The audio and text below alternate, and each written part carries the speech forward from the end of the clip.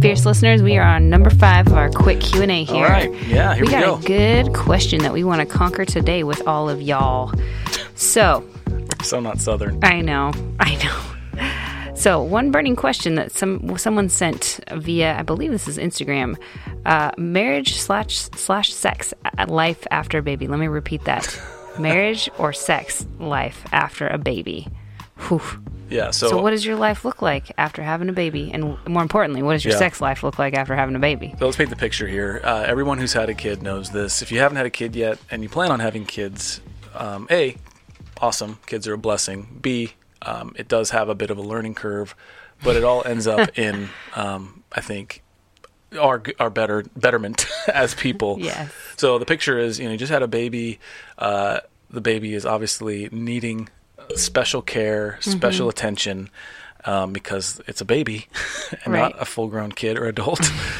And also, after having a child, why don't you say something about, just physically the toll that it takes? Right. If we're talking obviously about a biological baby, physically, you've been, as a woman, you've carried this baby for 10 months, and you are now not 2 as 1 anymore. You are 2 people, and so the baby's obviously learning to adapt. You're learning to adapt. You're not 2 as 1 anymore? What do you mean? Oh, the kid. Okay. Yeah. The kid is out of the womb. Yes. Yes, Sorry. okay. You and your husband are still 2 as 1. Okay. Yeah. Just try to keep up. I'm working on it. It's hard. But yeah, it's kind of I feel like it's this crossing that it's this rite of passage that you go through, and it's not easy. And it is beautiful and awesome and hard. It's the hardest thing you'll ever do, but it's good. And physically, there's just some mechanics that you got to wait for to get kind of back in the saddle, so to speak. Got to use that phrasing. That's always the best one. So obviously, having a child coming through the birth canal does leave some awake. There's a wake in the child's arrival. That is just, you take some time to heal. And the doctors will say typically 6 weeks is about how long it should take to heal. So in that 6 weeks, it's different than, say, after that 6 weeks, right? So in that 6 weeks, sex is functionally impossible, all right, without pain, without further, without depending further causing bleeding on your body. Yep, and the journey of healing there. But there are other options that you can explore as a married couple. And so and that's, I think, obvious. Not obvious, but you can explore those options as a married couple. What I want to say is to husbands, this is not a time to be selfish. This is not a time for you to get frustrated and indignant towards your wife. It's a time for you to recognize that she needs your humble servant service more than ever, meaning that you're just serving her and helping her, and knowing that she's gone through this labor and that she needs help healing, and she's adjusting to life as a mother. Yes. It's a season where you need to help and be strong and brave and all these things. That's the first part.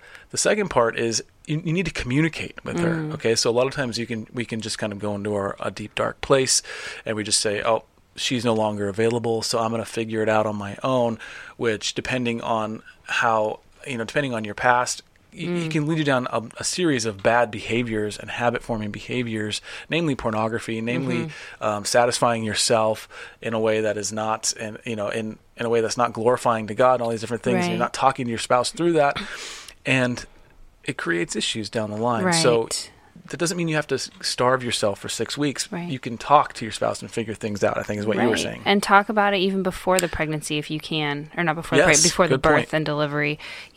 Try to get a plan in place and understand the frequency of when you need to be intimate physically and how that can look after having a baby, and understand that as a woman, as a mom and a wife, there's a lot of pressures happening there. There's a lot of hormones that are going to have to settle down as well. So just understand there's an adjustment time. There's an adjustment period. Give yourself grace. Give your spouse grace.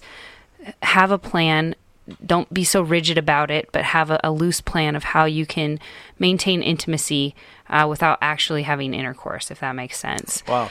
And good. So that's the first kind of stage, I'll say, that first 6 to 8 weeks when you're figuring it out. Now, from 8 weeks on, you have a new person in the house, and they are going to start moving around 8 weeks, in the give house. or take, I would say. Well, 6 to 8 weeks, yeah. But you have this other little individual, if not multiple little kids in the house, and so you're having to figure out, how do we maintain a healthy, intimate life so we're not being disconnected after this new reality hits. Right. And so to that we say, obviously you have to kind of be innovative. You have to discern. You have to talk through everything. But in general, in our experience, we've just recognized naps are a gift from God. Right. Take advantage of the nap time, even though you may find yourself being tired as a mom, or even if you've gone out and done stuff with the kids as a family, just take advantage of that nap time. It really is, building that intimacy and that unity. And even if it feels more functional, then, passionate. Yes. Talk through that, communicate through that, and understand,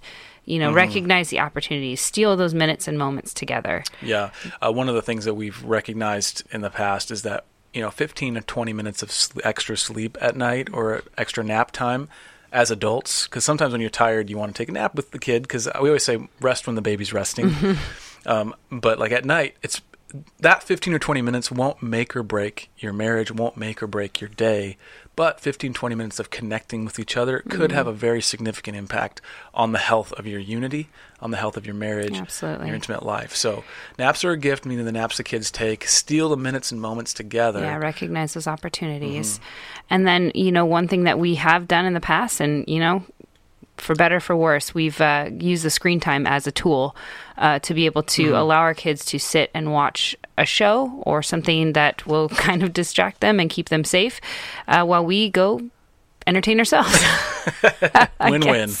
Win-win all around. Now, granted, you be wise about that, of course. You have to have some discernment and wisdom. It's not hours on end. We're very, frugal in how we frame screen time. And I think we tend to overcorrect on stuff like this, where you think, oh, screens are terrible, so my kids can never watch anything and they can only read classical literature and we're just going to deal with it because that's our priority. Well, that's overcorrecting, all right? Screens they're not going to raise your child, but you can let your child watch a show that's not violent or whatever. Right. They're tools. And it's not going to ruin them. There's education. There's lots of people have gone out of their way to make awesome shows for little kids to learn lots of things. And then finally, I just want to throw this one in here, is invest in finding and hiring a good babysitter at least once a month, if not twice a month, to give you time to actually connect over a period of hours as opposed to a period of minutes. So, actually hiring someone to care, ask a grandparent to come in or a friend. Get something regular on the calendar. Get something regular on the calendar. That's very important and vital for your ongoing health and adjusting to this new normal. Right. And you'll find your rhythms. You just got to be able to talk through it and try things and then go with what works. Give yourself grace. Give each other grace. And be disciplined enough to stick to what works and make it a priority. Yep. All right. So hopefully that was helpful. Yeah. We're right in the thick of it, people. We're right in the thick of it. We just had our third daughter, and she's about 10 weeks old right now. So we're working it out with 3 daughters. Yep. And, it's good times. It wasn't always easy, but it's getting easier. So anyway, thanks for listening. And as usual, we'll be back in a few days with a regular episode of the Fierce Marriage Podcast and a Q&A shortly after that. Until next time. Stay fierce.